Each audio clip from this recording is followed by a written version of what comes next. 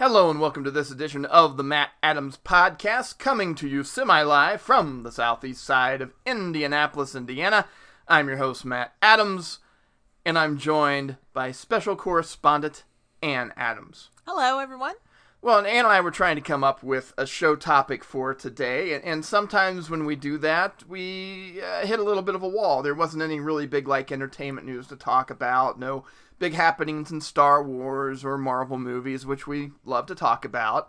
And so I went and kind of did my reserve thing of sometimes I'll go and I'll look up different anniversaries of movies, and happened to see that this last week actually marked the 30th anniversary of the theatrical release of Indiana Jones and the Last Crusade. That's amazing. You know, one of the things we like to do on this show is as much as we like to look ahead at what's coming, sometimes we also like to look back at what's been. So we're big fans of the Indiana Jones movies. I do say that there are 4 of them.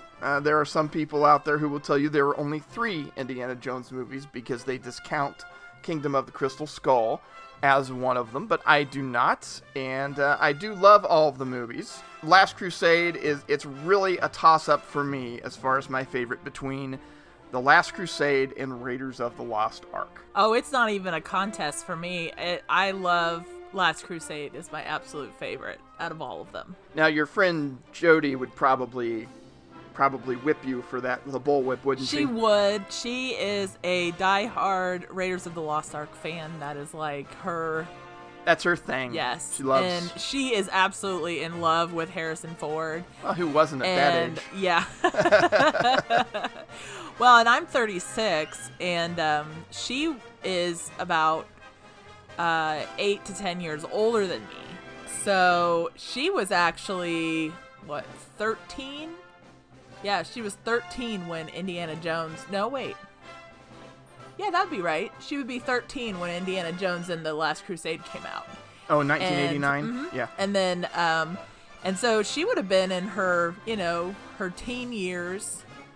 She would have been a kid or into her teenage years when the Indiana Jones movies came out. And of course she remembered Star Wars.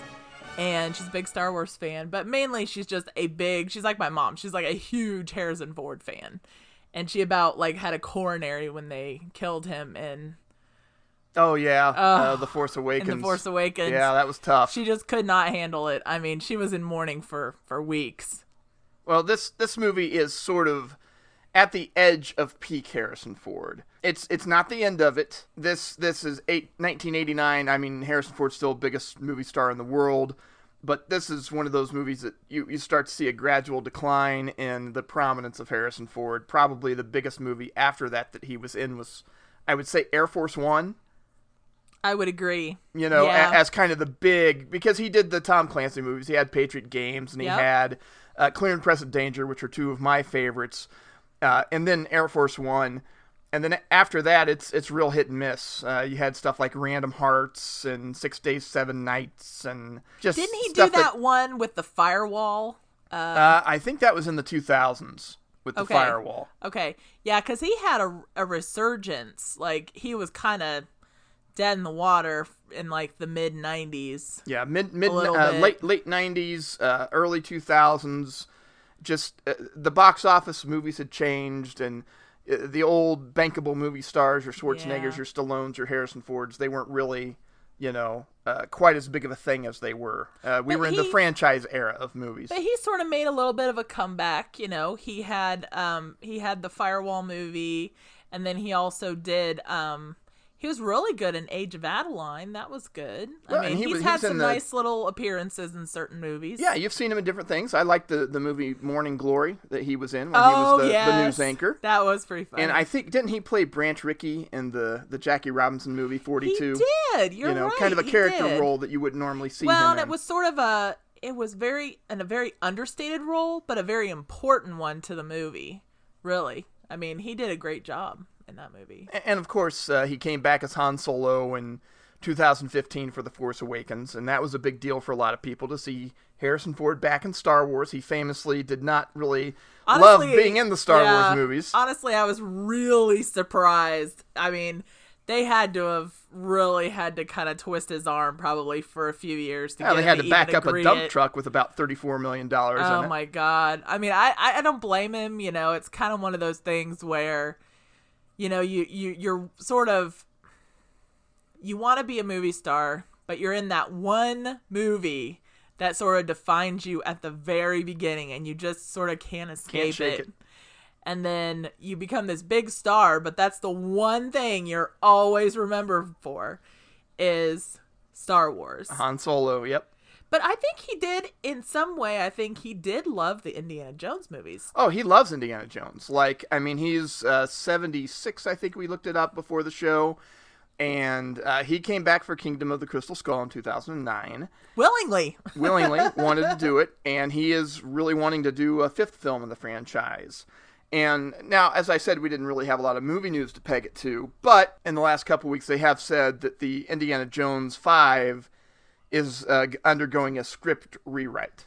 So my hope is that, you know, they really tried hard to connect Crystal Skull to Raiders of the Lost Ark with certain plot points, but it just didn't mesh. I think, well, first of all, I think casting Shia LaBeouf was a terrible idea because he really didn't have any kind of, I don't think he had really any kind of connection with anybody on the screen.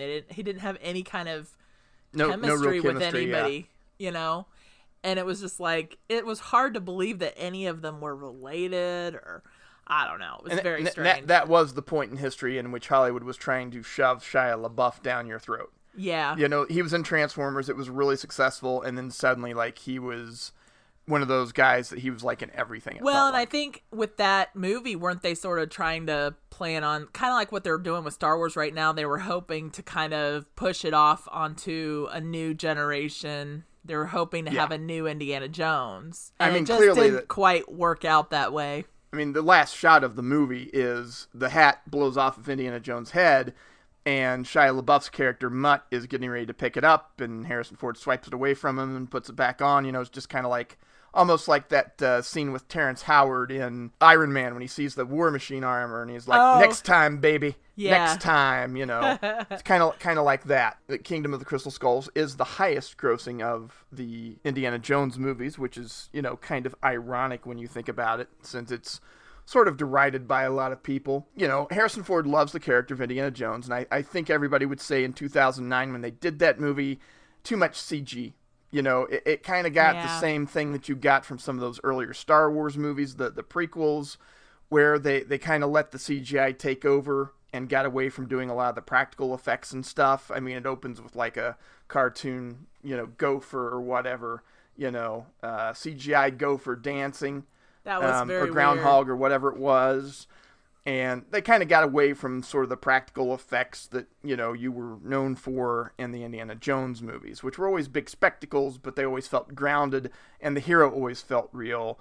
In Crystal Skull, you know, he does survive like a nuclear blast, and it seems like he's more of a superhero than he is. Because the thing about Indiana Jones is he always seemed like this guy who was just a normal guy, pretty much. He was just really lucky when he went on these adventures, yeah. You know, but he bled when somebody punched him, it hurt. Sometimes when he punched back, it hurt him, you know. And he just seemed like a guy, at the end of the day, was just exhausted. You know, like in Raiders of the Lost Ark, when he's on the ship with Marion, and he's just like, everything hurts, you know. Aww. And then he gets hit in the face with a mirror, you know. Yeah. But you know, the thing is, and everybody's free for their own opinion, but I actually, of the Indiana Jones movies, the one that I enjoy the least is Temple of Doom. Yeah, I mean, okay, let's just be real. What is the reason you do not like Temple of Doom? And I think it's the same reason I don't like Temple of Doom. Kate Capshaw. Exactly. Willie Scott cannot stand 5 minutes of that character. It actually was not badly written. It's a great movie. It's got some great action pieces. I think if they had taken Kate Capshaw out, or had at least toned her down a bit, because you had her and you had Short Round, and it was just, there were some points where it was just like, someone just leave her in New Delhi already and just move on. Like, if there's anyone you want to abandon in the jungle, it is that woman. I mean, I would have given her over to the cultists and left, I think. Yeah. She is so annoying in that movie. And so, and for some people that works for them, and that is fine. If some people, Temple of Doom's their favorite of the Indiana Jones movies, and and I can see why. It's a got great movie. Action. It's got great action beats. Good story. It's a fun adventure. It's just, I just cannot handle her. I mean, no, I can't. I can't. No, she runs the whole movie for me. Yep. And if you were to tell me, hey, you have the choice between watching the Temple of Doom and watching Kingdom of the Crystal Skull, I would rather watch Kingdom of the Crystal Skull. Me because too. I think 85% of that movie is pretty darn good. It's they should have chosen a different MacGuffin, and it ended in a really unsatisfying and weird way. I think the alien stuff, I know they were kind of doing this sort of Indiana Jones and the Saucer Men from Mars type of thing for the 50s, and moving the villains to the Soviets was a good idea and stuff, but it just... that ending never really worked for me. So if they'd had a different sort of object of their quest to go through, I think that movie would work a lot better. Yeah. But that said, I still prefer that to hearing Kate Capshaw's Willie Scott just scream every 5 seconds. I cannot stand it. Yeah. But I mean, from the moment she's introduced. Short Round is such a gem. He's a great character. I love him. I mean, so not everybody in there is annoying. No, and it's not a bad movie. And if I'm in a certain mood, I can definitely watch and enjoy the Temple of Doom. I'm just saying, of the 4 movies that are out there, I prefer the 3 others to watch. Also, I like the tone of the other movies better. They're all a little bit lighter and more adventure-y, whereas Temple of Doom is a little bit darker. It's got some of that horror element to it. And it has monkey brains. I mean, Molaram's a great villain. The thuggy cult's pretty cool and everything. I like the minecart chase. Yeah. It's got great set pieces in it. The bridge scene is great. Kaliman Shakti Day and all that stuff. It's a little weird. And so I've just got to be in the right mood, I guess, to watch Temple of Doom. And not everybody feels that way. Like I said, some people, that's their favorite of the Indiana Jones movies. And if it is your favorite of the Indiana Jones movies, that's fine. That's your opinion. Just for me, it just does not work as well as the other movies. And I don't enjoy it as much. But I will watch it. I mean, definitely, you can't watch the Indiana Jones movies and not watch Indiana Jones and the Temple of Doom. That was a little bit of a tangent to introduce us, but Indiana Jones The Last Crusade came out in 1989. I believe it was released on May the 24th that year. It was critical and financial success. Ended up being the highest grossing movie in the world that year, beating out the 1989 Batman movie by like $30 million or so. Directed by Steven Spielberg, executive produced by George Lucas, based on a story from George Lucas. And so pretty much standard operating procedure for how the other Indiana Jones movies were done. But it does have some unique things to it. Probably the first 10 minutes or so of the movie, we don't even see Harrison Ford. We hear Sean Connery's voice. Sean Connery, they introduced him as Henry Jones Sr., Indy's dad.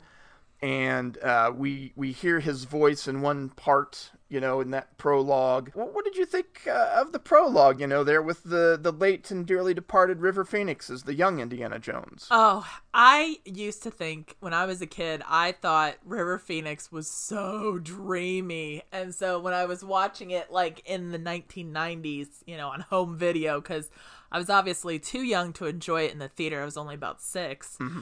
But I just thought, oh, he's just so dreamy. He had magnificent hair.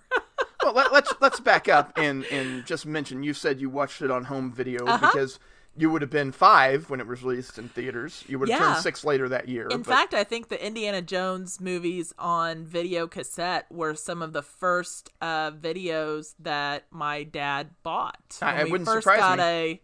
When we first got a tape player, we ended up getting the Star Wars movies, a bunch of John Wayne movies, like the John Wayne collection, because we love John Wayne movies in my house. And Indiana Jones, I think, was the other trilogy that he ended up getting. And so, I mean, friend of the show, Dean Bankin, has a Raiders of the Lost Ark poster in the basement. Oh, yeah. He has his own little man cave basement, much like my own husband. And he uses movie posters, obviously, to decorate the man cave, because it's the place where we watch the most movies. And yeah, he's always had an Indiana Jones poster in about every house we've ever owned. Well, and your parents love Harrison Ford because you've got yeah. Raiders of the Lost Ark down there. One of the other posters down there is Patriot Games. Yes. Which was a really good movie based off a Tom Clancy book. And then the other poster that's down there is Field of Dreams, Kevin Costner. But isn't there a Diamonds Are Forever my poster dad's down a there big, as well? So Sean Connery. Yeah, and so, when I saw Sean Connery in the movies, I was not this movie, in not Raiders of the Lost Ark, in Last Crusade.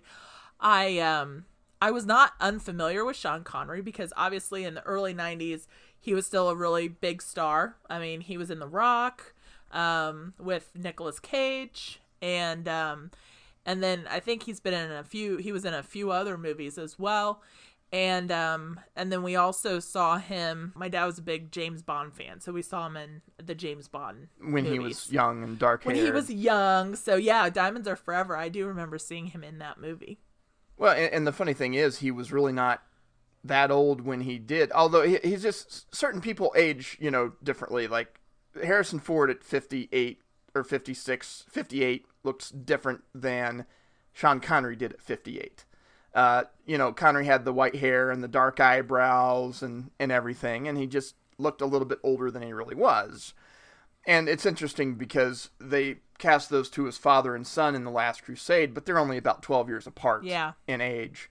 So it would not really physically be possible for that to be the case. But Sean Connery always kind of skews a little bit older than his age in those later movies in his career. Whereas Harrison Ford, especially then, that he always looked younger than his age. Yeah. So even though Harrison Ford would have been like in his mid-40s then when they did Indiana Jones and the Last Crusade, he really didn't look all that much different than he did in Temple of Doom and Raiders of the Lost Ark. Well, Star Wars, he was already in his 30s when the rest of the cast was in their late teens, early 20s. So, yeah, I mean, he's always sort of been the older of the group. So I'm pretty sure that, not quite like Anne, like remembering like getting all the video cassettes and stuff like that, but I didn't see it in the movie theater. I don't think I was really interested in Indiana Jones when I was 9 years old. I think I'd seen Raiders of the Lost Ark. Maybe we had it taped off TV or something like that. But eventually I did see that, and I just really love the Indiana Jones movies. And I would probably say, I said at the beginning of the show, it's a toss-up between Last Crusade and Raiders of the Lost Ark. But probably, if I'm going to pull one out and watch it over and over again, it's probably going to be Last Crusade, because I do remember watching that with my dad, and we die at laughing at some of the things that happen with especially with his dad, and you gave the diary to you should have mailed it to the Marx Brothers, and just all the funny things that he does. I will say that not only did it really work that they did the kind of the prequel little segment at the beginning of the movie, so you kind of got to establish the relationship between Indiana and his father. When you saw River Phoenix at the beginning of the movie, dreamy River Phoenix. Yeah, because you didn't have any really context for that. No, you really didn't. And so, and then they sort of set it up, and then Sean Connery and Harrison Ford, I mean, just from the beginning, had the most amazing rapport. And I think they must have spent some time together before they filmed, because they did a great job of sort of learning from each other and kind of emulating each other a little bit, so that you kind of got the sense that they really were like related. They were father and son. They kind of had the same kind of movements with their eyebrows, and it was just really funny. Like, they flirted with women the same way. I was going to say, they romanced the same Austrian woman. It was just very well done. Like, they did both excellent actors who were able to really play those parts well. I've heard some people say that, like, The Last Crusade is like a remake of Raiders of the Lost Ark. Not really. It hits some of the same story beats, but it's not a remake, I don't think, in any way. Nah. But it is more adventure-based, and like Raiders of the Lost Ark is. And then the MacGuffin of the movie, although the MacGuffin in Temple of Doom was a religious artifact, but Holy Grail kind of comes from the same school as your Ark of the Covenant. As far as a religious Christian iconography, sort of element to that. And something that, you know, Hitler's trying to possess. Right. Plus, you've got the Nazis in Yeah. there again, which you didn't have in Temple of Doom. So, you know, it's always good to see the Nazis back in movies. In movies, in real life, not so cool, but my dad, in movies. I love my father because anytime, you know, we're very German. We're a very German family. And anytime there are Germans in the movies, most notably, my favorite is when they fight the Germanic tribes in Gladiator. My dad, the first time we ever watched that, my dad goes, "Oh, look, our ancestors," and they're all idiots, like throw it with billy clubs, you know, trying to, you know, kill the Romans. It's just they're savages, you know. My dad's like, "Oh, yeah, our ancestors." And anytime, you know, we were watching the Indiana Jones movies and you see like these Nazis and they, you know, they're sort of doing like a comedy act where they're, cause it, you know, obviously like any great adventure movie, they have some fun stunts with the Nazis, you know, and, of course they have the fight scenes and everything. And, you know, they always get one up on the Nazis and, you know, they get tangled up in like, you know, curtains or something. And my dad's like, "Oh, look, our ancestors." You know, it's like, he loves doing that during the movies. I have never gotten tired of it. It's hysterical the way I do not do it justice. He does it much better than I do. And he does it with a straight face, which is pretty funny. So let's go back to sort of the opening of that movie where I sidetracked us, so sorry about that. But well, I was thinking about River Phoenix. So. Well, that'll get you sidetracked. But that's, you know, he's a Boy Scout and he's out with his troop. Yeah. And you know, they see that something, you know, is kind of amiss. My favorite is when they reference the "everyone's lost but me." Yes. He gets away from his group. He looks around and he goes, "Everyone's lost but me," when really he's the one that's lost. But he finds this team of nefarious, like, grave robbers. I don't know what you would call them. Yeah. Evil archaeologists. Evil archaeologists. They don't have curly mustaches or anything like that. Mustachios. But anyway, they're digging up a priceless artifact, and he believes it belongs in a museum, and so he steals it from them, and this leads them on a chase. They end up on like a circus train, and in this sequence, and it's kind of laughable, but it's also cool. I guess it just depends on your mood or your view of it, but pretty much all the things that we know about Indiana Jones encounters on this circus train.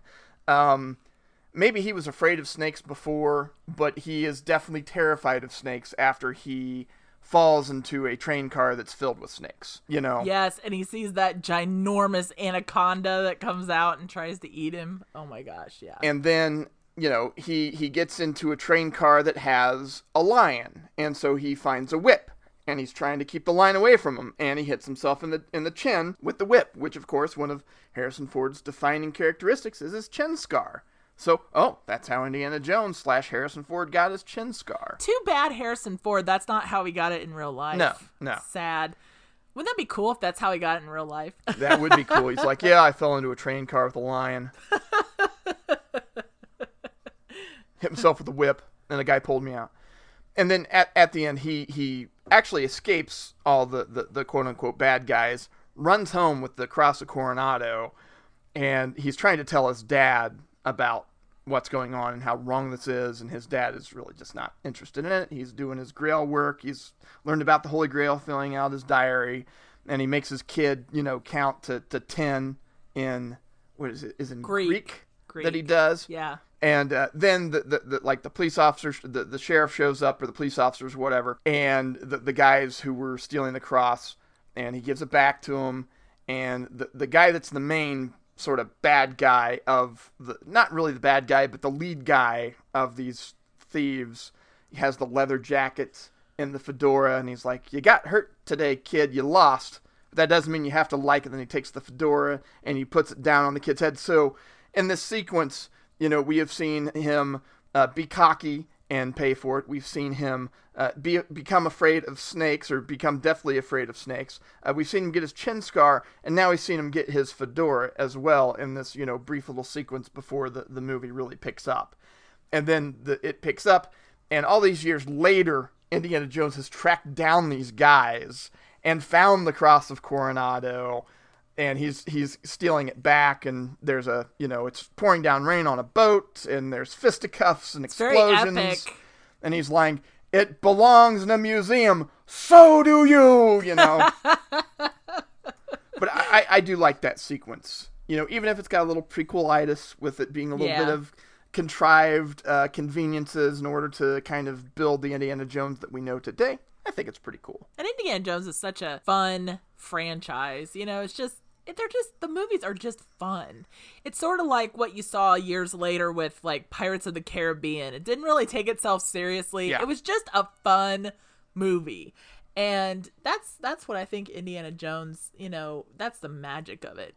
And then you get these people that just, Sala and Marcus, two great characters that we see in at least 2 out of the 3 films. We get to see those 2 characters. And, but Marcus, oh my God, Marcus is my favorite, and he shines so brightly in The Last Crusade. Because he had just a minor role really in Raiders of the Lost Ark. Yeah. And they gave him some stuff to do in The Last Crusade. It's really funny. Yeah. And it was really sad that, we were talking about this earlier when we had mentioned the Crystal Skull when we were off air. But we were talking about, how it was sad that, they weren't able to bring Sean Connery back for, the Kingdom of the Crystal Skull. But he was retired at that time. But the saddest part was that the guy that played Marcus had died. Right. And so they couldn't at least bring him back. And, it was just, I loved Marcus. He was just so great. And the guy who played him had just very understated comedic chops.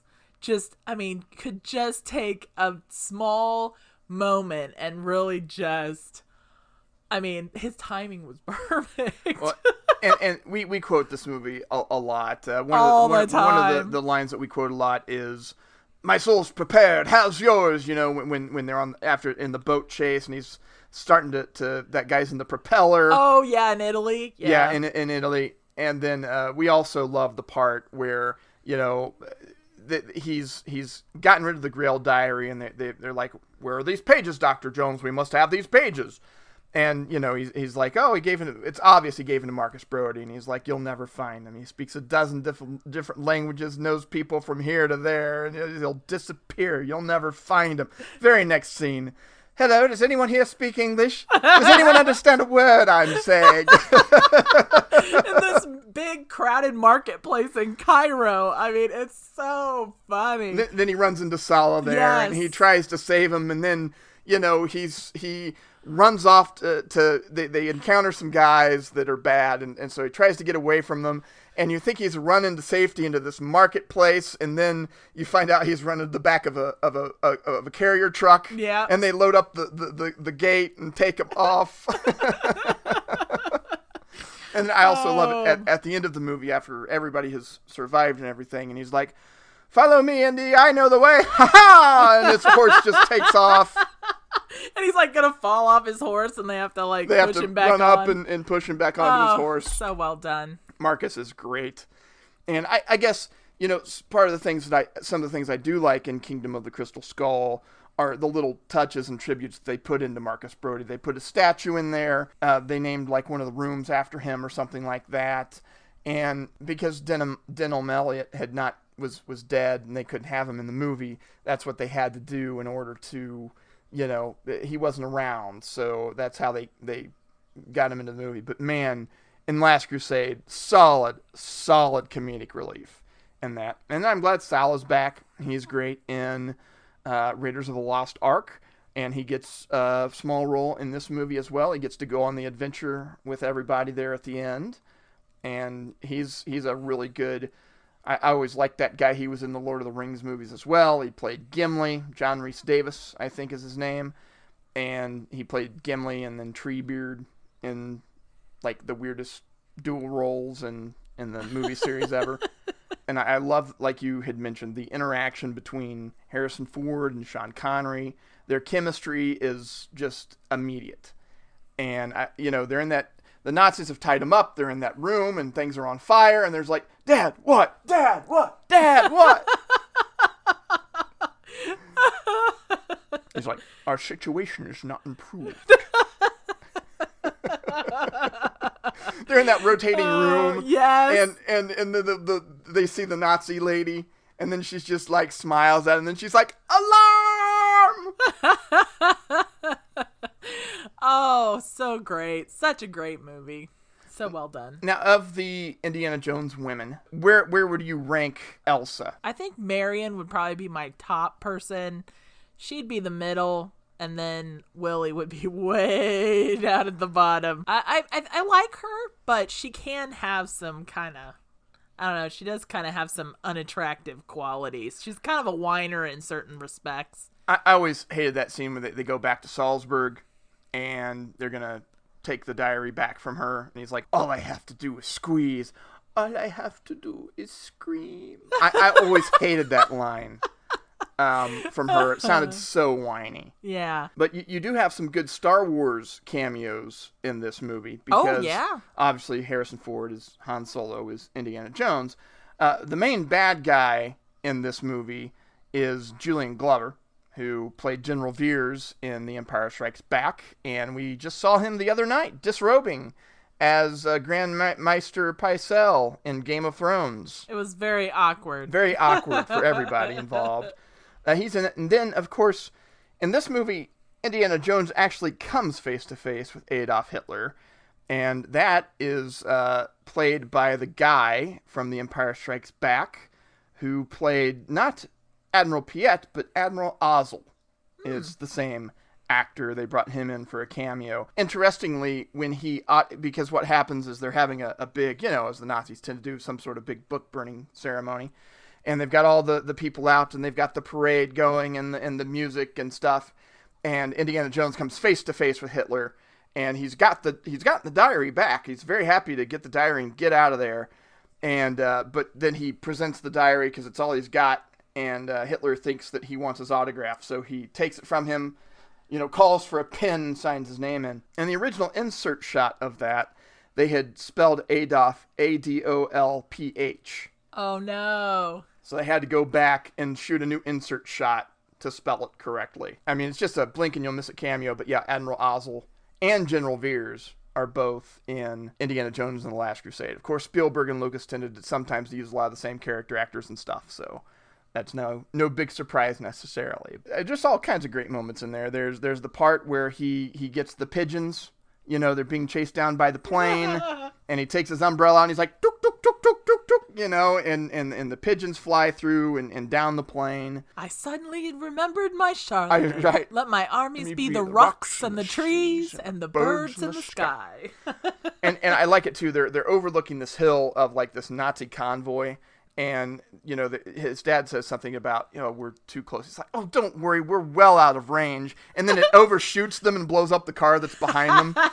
My dad laughs at that just hysterically every time. I mean, and that's the best part is everything is still so funny, even 30 years later. I mean, you can't help but watch that movie and laugh. I mean, just laugh till your stomach hurts because it's just so great. So well done. Do you have a favorite moment? I mean, if you were to pick a moment from that movie, do you have like a favorite? Oh, there's so many. But I think one of my absolute favorites is I do love at the end where they're getting ready to leave and he calls him Junior. Oh, because that's what Sean Connery's character, the dad, he calls Indiana Junior. Because he's really Henry Jones Jr. That's his name, Henry Jones Jr. Every adventurer in history had some kind of cool name. I mean, he didn't want to go by Henry, so he picked Indiana. And you find out why and how he picked Indiana, and you find out that he named himself after the dog. their dog that you see in that prequel shot at the beginning of the movie. You know, it's a very brief glimpse of a German Shepherd in their house, and the dog's name was Indiana. And I just love where he says, you know, come on, Junior. And he says, don't call me Junior. My name is Indiana. And he goes, we named the dog Indiana. And then Sally goes, you are named after the dog? I had a lot of fond memories of that dog. So well done. I do love that. You know, of course, the birds is a good one. Yes. My brothers always loved the chase where, you know, they're on the motorcycle and Sean Connery's in the little sidecar. Oh, yeah, he's got his bag. Holding his briefcase, and he's just, you know, and he's looking around as the Nazis are on motorcycles trying to catch him, and they make it through the checkpoint, but, you know, the arm goes down, and then the Nazis, you know, hit the bar and they go flying on their motorcycles. My brothers thought that was the funniest thing they had ever seen. And we always had to rewind it so that they could watch them go over that again. Oh, man, it was just great. And I like that in that part, too, where Indy looks very satisfied with himself. Like, he's having a really good time, and he looks over at his dad. And he's, like, He's very stern, very disapproving of all of these things that are going on. Look what you've done. I can't believe what you did when they were being rescued earlier. I can't believe what you did. It's so great. You know, because he like completely knocked everybody out, and all these people are like lying on the floor and things are broken. And like Matt said, he just looks around. And he's like, look what you did. I can't believe what you did. And he's kind of like grab him by the shirt collar and go, come on, Dad. You know, it's just so great. And we would be remiss if we didn't mention when they got on the Zeppelin. Oh, yes. Yes, the tickets. Yes. That's so well done. No, you know, tickets, please. And so Indiana... It's so great because they're having like this little heart-to-heart talk about, you know, how... You know, the last time we had a drink together, I had a milkshake. Yeah, and he was just talking about how all throughout the years, you know, they had kind of separated and gone their separate ways because obviously his mom died when he was very young. And so his dad was not an adventurer like Indiana, but he was a professor. You know, he was very well educated, and the Grail quest was his life. Right. And so he spent a lot of time in libraries. He didn't really spend a lot of time with his son. And so, but it was great because they were having this heart-to-heart moment, and then all of a sudden it's sort of interrupted by this Nazi that comes on the Zeppelin, you know, looking for them because obviously they're trying to get away. And of course, then they come by and they want tickets, which is so great. And so Indy goes and he gets like this uniform that doesn't fit. He like knocks out a guy, starts asking people for their tickets to kind of blend in. To blend in. And then the main bad guy, whose name escapes me right now, but is just grade A movie Nazi material. Very creepy eyes. Oh, very creepy eyes. Does track down his dad. He finds his dad.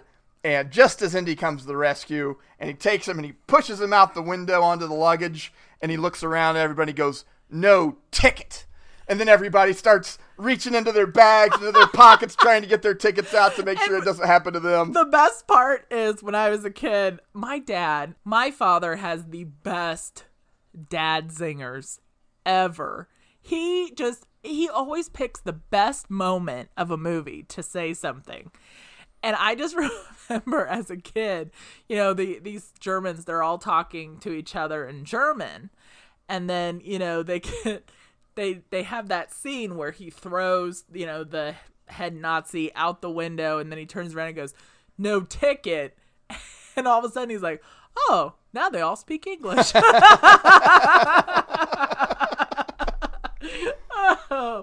Oh, my brothers and I always got a kick out of my dad. He always had the best observation. And that's why he is a frequently mentioned guest on the podcast, because we watch a lot of movies with him. I love my dad. Actually, you could probably say I hero worship my dad. He is the best. No, he's awesome. Best father-in-law you could ask for. Best mother-in-law you could ask for too. I really hit the jackpot with my wife and my in-laws. I love my brothers-in-law and their wives, and love my parents-in-law as well. We're all ridiculous, and we have a really good time together. Yeah. We just saw them for Memorial Day. We had a good time out there. Saw our little niece. She's growing fast. Oh my gosh. And one day, you know, we're going to show her those movies, and hopefully she enjoys them as much as we always did. We're going to tape her eyes open until she likes them. Well, her dad loves the Yeah, Indiana Jones yeah. movies, so I'm sure she'll be downstairs watching movies with us at Grandma and Grandpa's house pretty soon. So We'll be soon, before we know it. We should probably bring out Moana oh my god, when she's soon, probably, yeah, with Moana and Beauty and the Beast and stuff. she's to that age now where she likes to emulate and sing the songs and dance while she's watching TV, and I think she's just gonna love that kind of music. Between her and our other niece, I feel like we know Fancy Nancy very well. Yeah, Fancy Nancy's a good friend of ours. It's the 30th anniversary of the release of Indiana Jones and the Last Crusade. So hard to believe. Like, I feel like 1989 was literally like 5 feel years like ago. that long ago. Like, it does not feel that long ago. But It's yeah, amazing. I saw it on home video the first time, and that was we have the VHS tapes probably back home in Williamsburg, Indiana somewhere. Oh, I'm sure Mom and Dad, we have them. Mom and Dad may have given them to us because we got a lot of. We inherited some Yeah, video that's right. tapes They gave us from my their VHS parents. player, and we got a lot of tapes. So we got some old school videotapes. We'll have to take a look. We might have them. And we do have the Indiana Jones movies, the DVD set they put out a few years ago. So Of that's course. got all I 4 of mean, them in there. Why wouldn't we? Yeah. Unfortunately, when we had them then, and they didn't come with digital copies. Oh, yeah. You know how I am about my digital copies yeah, Matt now. loves some digital copies. But it'd be great. Hopefully, maybe for an anniversary or something, they'll reissue, a new set or something. Who knows? I mean, maybe they'll make a new Indiana Jones movie and re-release them, and they'll have digital copies, and then you'll be able to put the digital copy on. Well, they do have digital copies available. I just would have to buy them separately, and it's like I've already got them, so I don't need to buy them, separately. I know, you're trying to keep yourself from spending money. Yeah, for the convenience of it. It's not that hard to put a DVD or a Blu-ray in the Blu-ray player. Yeah, it is. I'm an enabler. Yeah, it is. Now, a couple things before we're going to move on. We wanted to try to get a quick podcast in this week because I'm going to a Reds game this weekend, and so we're a little truncated on the time that we usually have to put things together. But before we go to get to our, what are you reading, what are you writing, do you think they should make another Indiana Jones movie? I would not be averse to another Indiana Jones movie. Obviously, it's hard to kind of recreate the magic of Indiana Jones because, we are kind of running out of some of the characters that were so well loved. I think really the Kingdom of the Crystal Skull could have been better with, Marcus and, Sulla and, being able to bring back Sean Connery and some of the characters that we've really, been able to. Right. I mean, obviously they brought back Marion for the Crystal Skull. Indiana Jones, I mean, obviously he's the glue that holds everything together. So no matter what, if Harrison Ford's in it, it's going to be great. But as far as the story goes, I mean, it is hard to imagine a new Indiana Jones without some of the key characters. And you're kind of thinking to yourself, well, where can they really go with it? We'd have to go, obviously we've been in the 30s, the 40s, Kingdom of the Crystal Skull was in the 50s. Are they going to do like present day? Are they going to do like the 60s? Are they going to do, what are they going to do next? But I wouldn't mind seeing another one. I'd definitely go see it. And I mean, Harrison Ford still tries to do a lot of his own stunts. Oh yeah, he's great. I didn't have a whole lot of problems with Harrison Ford in Kingdom of the Crystal Skull. I really didn't. I thought they aged the character appropriately. Yeah. I do hope that if they go ahead and do one more, and I think it would be great if they did, just try to avoid some of the traps they fell into. Maybe have something a little, like, not that religious artifacts are realistic, but there's a difference to me between religious artifacts and like space aliens or interdimensional aliens that live in the spaces between the spaces. It's weird. Like they should have just stuck with something historical. I agree. Yeah. And in the 50s, I mean, it's hard to, come up with something that was so iconic. You really I think they just wanted something iconic for the 50s. Yeah. And one of the iconic things was obviously Red Scare aliens. And aliens. That's what we associate, kind of with 50s B movies and stuff like that. So that's what they were going for. I wouldn't be averse to the fact if they wanted to bring back the Soviets as an antagonist, if they keep it, because that would make a lot of sense if they keep, in the 50s or 60s with it. I just hope that they remember practical effects. Yeah. Don't overdo the CG and give us something a little more tangible for like whatever your MacGuffin is, whatever you're looking for. Because to me, I think Indiana Jones and the Kingdom of the Crystal Skull really is fine as an Indiana Jones movie. Not maybe great, but good. And I enjoyed it. I mean, I remember going to it, and even after the ending and stuff, we were almost ready to get back in line and buy another ticket and watch it again because we did have such a good time watching that movie. But it does fall apart at the end. There's no escaping that. So just as long as they do a little more practical stunts, they give some more realistic, kind of grounded MacGuffin and historical MacGuffin, as you said, then I say, go at it. Don't let Indy be this superhero who never gets hurt and doesn't feel pain and stuff like that. Just let him be the age that he is. Out there, maybe a little more spry than your average 76-year-old guy. But definitely, I think Harrison Ford can do it. And they did a pretty good job with it in Kingdom of the Crystal Skull. I mean, didn't obviously, he wasn't, 20, 30 years old. Right. But they did a great job, like you said, of aging him appropriately. He was a dad. He was kind of a dad age. He just kind of like my. I always thought when I watch Harrison Ford, or when I watch John Wayne, I always thought of, it's so realistic because they never try to act younger than they are. Ever. I mean, even in Star Wars, Harrison Ford always acted his age. He didn't look his age, but he always acted his age. And I always think of, like my dad or somebody that I knew in my reality. And that's how I would, classify them. Yeah, that's how you would approach. I mean, they do a great job. So I would say, go for it, especially because Harrison Ford has a deep love of the Indiana Jones character. I mean, that's why he did Kingdom of the Crystal Skull. He wanted to work with Spielberg again and do a movie and do Indiana Jones. So I say give it one more go. Just make sure you avoid some of those pitfalls from Kingdom of the Crystal Skull. Now, the other question that I have, then we'll get to our what are you reading, what are you writing. Should they ever recast this role, or if they do a fifth Indiana Jones movie with Harrison Ford, they should just, sign off and be done with the character? Well, I feel like they tried to do the son angle, and it didn't work. No. It didn't work at all.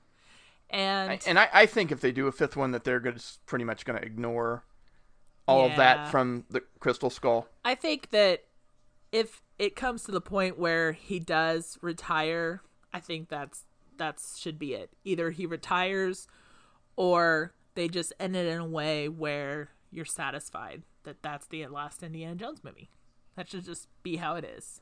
What if they de-aged him for this? With, like they've done with Michael Douglas and, in the Ant-Man movies. They did for Kurt Russell in Guardians of the Galaxy 2. Like, how would they, in what context would the de-aging take place? Well, maybe you have a parallel story with older Indiana Jones trying to figure out a mystery that younger Indiana Jones couldn't quite crack when he was younger. So you have sort of that classic Indiana Jones in some scenes running parallel with picking up that story in what is the movie's present day, with the older Indiana Jones trying to put together maybe some clues that he didn't when he was younger. Interesting. That would be a good idea. And, the way, like we've talked about this before, the way they've done with, de-aging software, I mean, it's gotten pretty darn good. It's gotten pretty creepy, especially with the last, Avengers movie. Disney and Marvel have really pushed that to new heights as far as I'm concerned. It's really incredible. Just an idea. I mean, if you're going to do it, you may as well, You've got plenty of reference footage of Harrison Ford being the age that he would be if you needed to do that.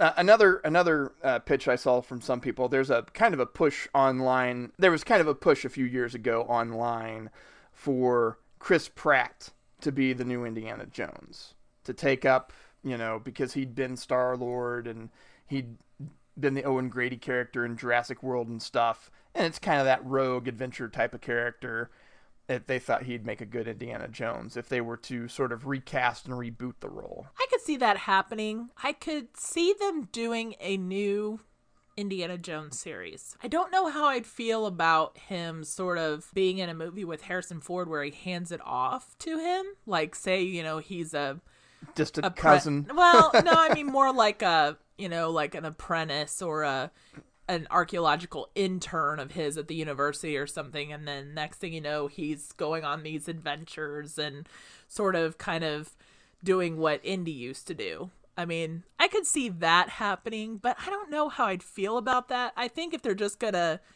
do a new Indiana Jones, they should just do it as a standalone. It shouldn't have any connection to whatever they decide to do with Harrison Ford. Just take the character, put him in an adventure movie, and call him Indiana Jones. Yeah, I think they should just do the whole Harrison Ford. They should finish the Harrison Ford series and then, do a standalone with Chris Pratt if they wanted to do that. What about Chris Pine? I see Chris Pine as a little bit too serious. You know how Harrison Ford has sort of that defacing humor? Like, he's just sort of reminds you of a goofball. Mm-hmm. Yeah. I don't see that being Chris Pine.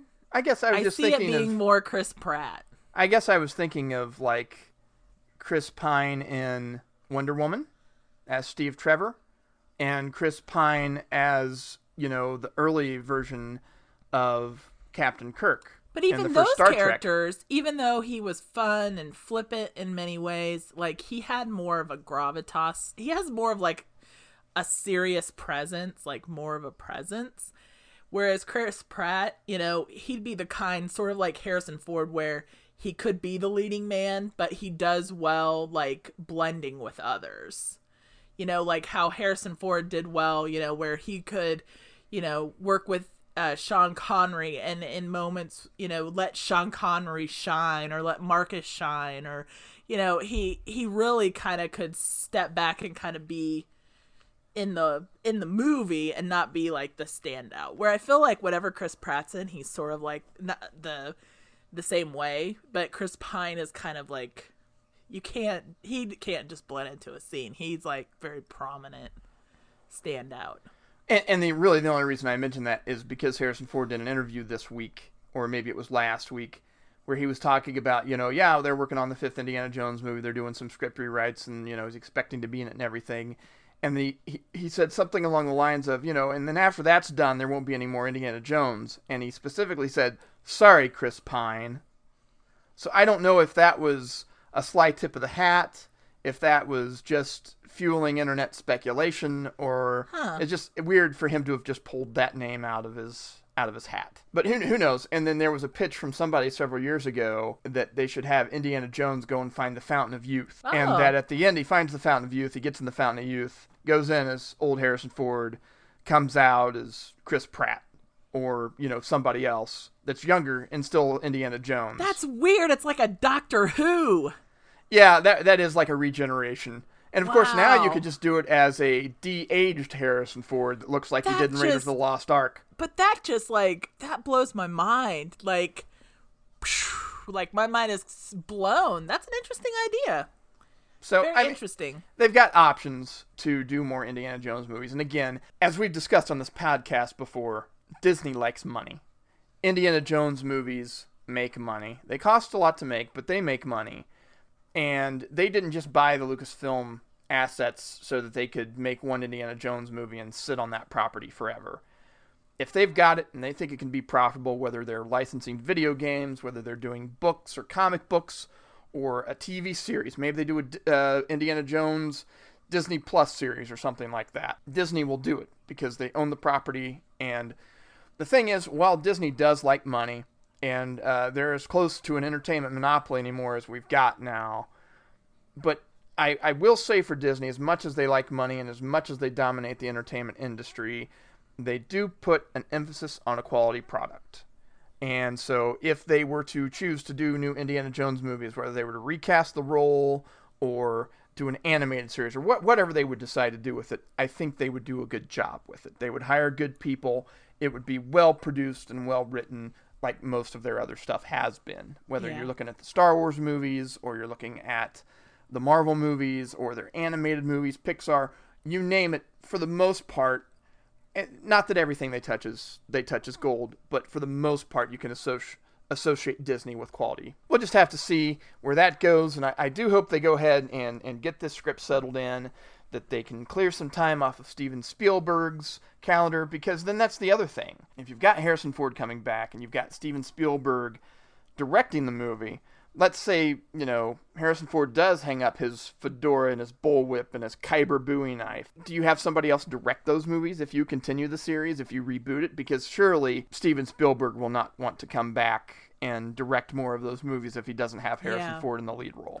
I mean, part of me sees Steven Spielberg as kind of going until he can't do it anymore. But by that time, he's probably going to have other projects that he wants to work on. But at the same time, I could also see him, taking a step back from, the franchise and being like, it's handing time off somebody else. Someone new. Give it to J.J. Abrams since he reboots everything now. I will say J.J. Abrams, though, he's great.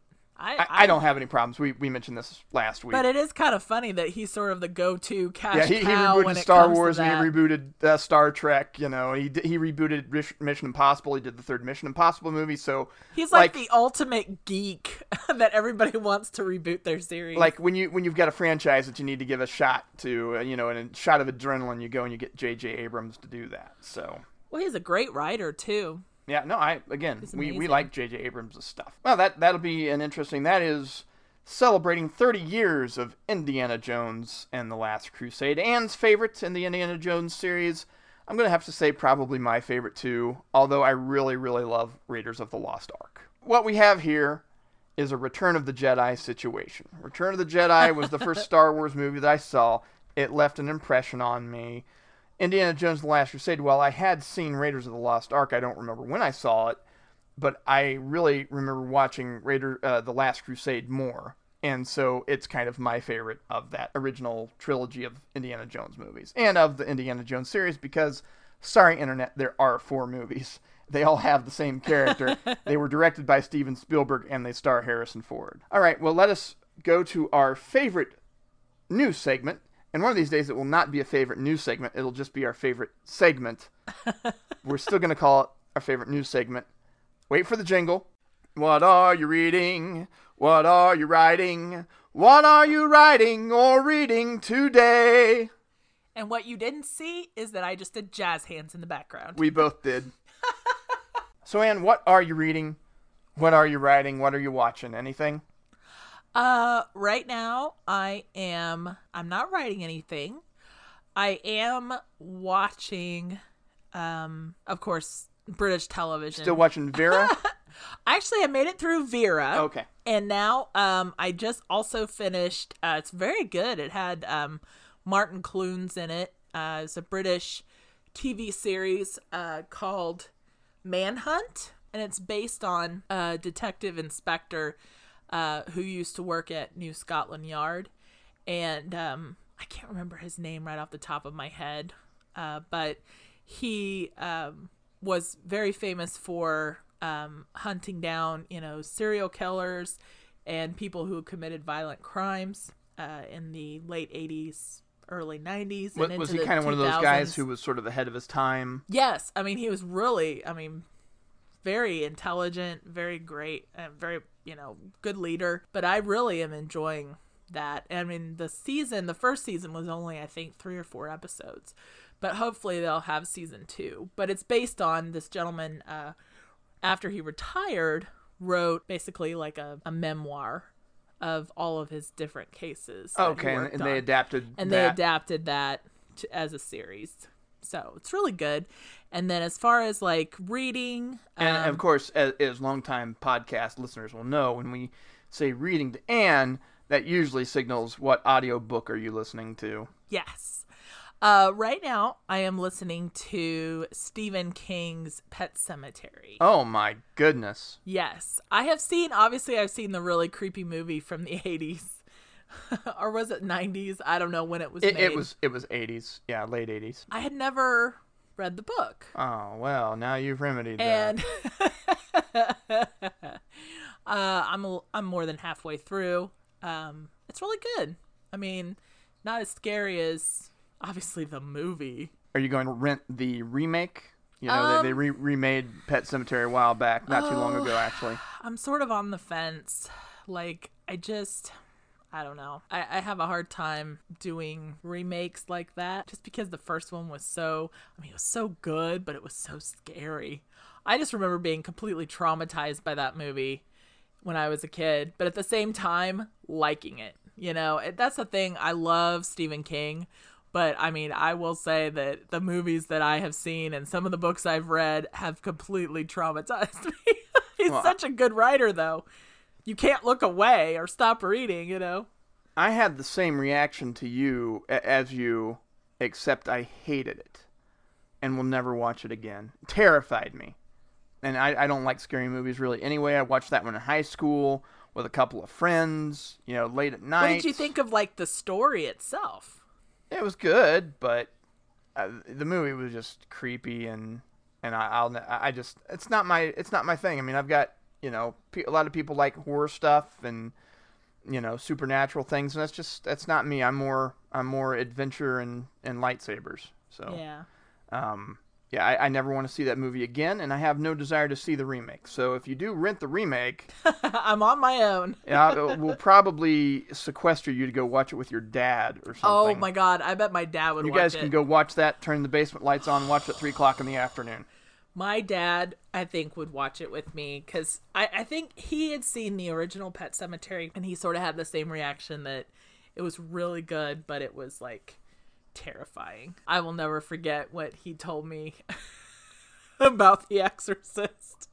When he was in the military, he went to go see The Exorcist. He was in the Army, and I guess they were on leave on a weekend, and they all went to go see The Exorcist. And he said, boy, he goes, I really am I was so glad that night to be sleeping in a room with all these guys in the barracks, all these 25 bunk beds full of men. He's like, because I did not want to be alone after that movie. He was like, that was the scariest movie I had ever seen at that time. And he said the same thing about Pet Sematary. He was completely terrified, but he's like, it's a good movie. So he may like the remake. I don't know. Well, again, you guys can go watch it by yourself. I'll watch some Real Housewives of wherever with your mom upstairs. Jersey Shore. Yeah. And then you were reading something else. You read a certain Marvel short story. Oh yes. This week I read Six Stones to Peggy, and I liked it. So I really did. The feedback is I've got a few little tweaks to make, so I'll be working on that. Just a few tweaks as far as clarification of certain scenes. Certain language, you did a really great job of kind of capturing the personalities of the people, all the different characters, and I think that there was just certain tweaks in what people would say, because there are certain times where I felt like the dialogue wasn't what somebody would say, but that happened very rarely. So not very many changes. I did not rip it apart. No, she didn't. I was pleased because Anne, If I write something and it's stupid and just this is stupid, I don't get this. I couldn't even finish it, But you did say you liked it. Sadly, I have done that before. You have done that your before. Books. Certain of my books she has not read because she just couldn't get past the opening or whatever. So that is perfectly, and that's fine. That just tells me that I need to rework some stuff. And so anyway, I think, again, I'm going to make some tweaks and I'll send it back into Anne. And then I'm going to post it on my website. And then I think some week we'll just do a kind of like we said, an audio drama. That would be great. We'll just read it. It's about 8,000 words probably after Anne read it and I make some tweaks. I bet I cut 200 or 300 words from it because I just tend to do that. I just tend to trim things down. Well, I feel like it's already pretty well trimmed, so. I'm like with a scalpel, just going through and just trimming stuff. So. Oh, man. It's very rare that I'll edit things, and you might initially add things in a revision, but then when you go back and look at the revision, then you start cutting out things, and by the time you're done, you've cut out, I had a manuscript one time that came out at 150,000 words, I think, and, I cut that down to 95,000. Just taking out extraneous scenes and characters and stuff like that, so.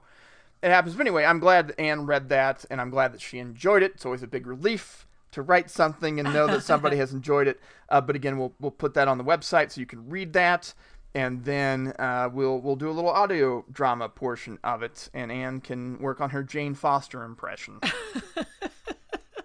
Well, what about you, Matt? What are you reading and writing? I am still working on the big fella, the book on Babe Ruth. I think it has like 16 or 17 chapters or something like that, and I'm on like chapter 12. So Wow, the good deal. chapters are really, they're quite long. You know, the Kindle app will tell you about how many minutes there like are in a chapter, kind of based on your reading speed and stuff. I'm a pretty fast reader, but a lot of these chapters are telling you that it's going to be 35 to 40 minutes to read through. That's a pretty long read time for a chapter anymore. Usually chapters are a little faster than that. And then, of course, if you read something like a Dan Brown book, you'll have chapters that are like 3 pages. And Yeah. so that you want to get to that next thing because you know you don't have too much longer to go. But the chapters do start to feel kind of long. But it's an interesting book, like how Babe Ruth is just kind of one of a kind, like one of the first major like bona fide celebrities that the country had known. You have the convergence of radio and mass media and stuff in the 20s as, you know, sports writers and the teletype and all that stuff, and how they were covering Babe Ruth and how his legends grew. It's really fascinating. It really is. It is hard, though, to get a sense of Babe Ruth the man, but I think that's because it's just kind of one of those unknowable things. This is a titan of myth and legend, and it's hard really to sit down and get to know him. And I think that's something that the author of the book struggles with, and is trying her best to communicate with you as a reader, but it's really not a straight up biography. It's Yeah. really more about this guy and some of the different things that he did and how he changed the way we look at athletes and celebrity and just kind of that culture. Yeah, because from what I understood, he had told so many different stories about his life, Exactly. where he grew up, where he was born. I mean, no one back then, that was back when people had babies at home, and I mean, they could put anything on a birth certificate, where you were born. People changed their names. I mean, it's hard to know anything about anybody back in that era. Well, and I mean, just a lot of people thought that Babe Ruth grew up as an orphan, but he had parents. His mother did die when he was younger, and he spent most of his life, all of his life, growing up in like a boys' school. But it was sometimes they sent boys there as a reformatory, and sometimes because they didn't have parents and it was more like an orphanage. But also in some cases, parents could pay tuition to send their kids there. And in Babe Ruth's case, his dad paid tuition for him to go there. So, but I think in a sense, Babe Ruth still can kind of consider himself to be an orphan because he didn't have a great home life, and he spent the bulk of his time at this Catholic reformatory, Well, and he was really one of those people that knew how to create a legend. Yeah, he did. He knew how to talk to, writers and newspaper reporters and kind of make himself bigger than life. He knew how to promote himself, and he also had a guy who he paid to manage his finances and promote himself. He was a big spender, never could take care of his money. One of the things that had a big rift between him and his guy that was kind of his press agent and his agent more or less is that he forced him to establish a trust. And this is money that you cannot touch, and you have to put X amount of dollars toward this. And he did do that. But he didn't like that very much because he liked to buy cars. He liked to take ladies out to dinner who weren't necessarily his wife. He liked to go out and drink and eat and live life large. And there was not always a lot of money left over from that. So, but no, it's fascinating to read. I think anybody who's interested in celebrity culture, anybody who's interested in Babe Ruth or baseball in general, how the game has grown over the years, I think would be interested in that. So I'm reading that. Writing-wise, I'm going to get Six Stones to Peggy, which again is a Marvel Cinematic Universe story based after the end of Endgame, when Captain America takes the Infinity Stones back and replaces them to their rightful places in time. What happened in that story? How do you return the Soul Stone to Vormir? I mean, Red Skull's there. It's a soul for a soul. So if you give the Soul Stone back, do you get a Soul Stone in return? we try to cover a lot of that, or I tried to cover a lot of that stuff in that story, just because it kind of sparked my imagination to how something like that could go, and we have some interesting cameos from some characters. I'm going to have to whip that into shape just a little bit more based on some of the feedback from Anne. And after that, I'm going to the ball game this week.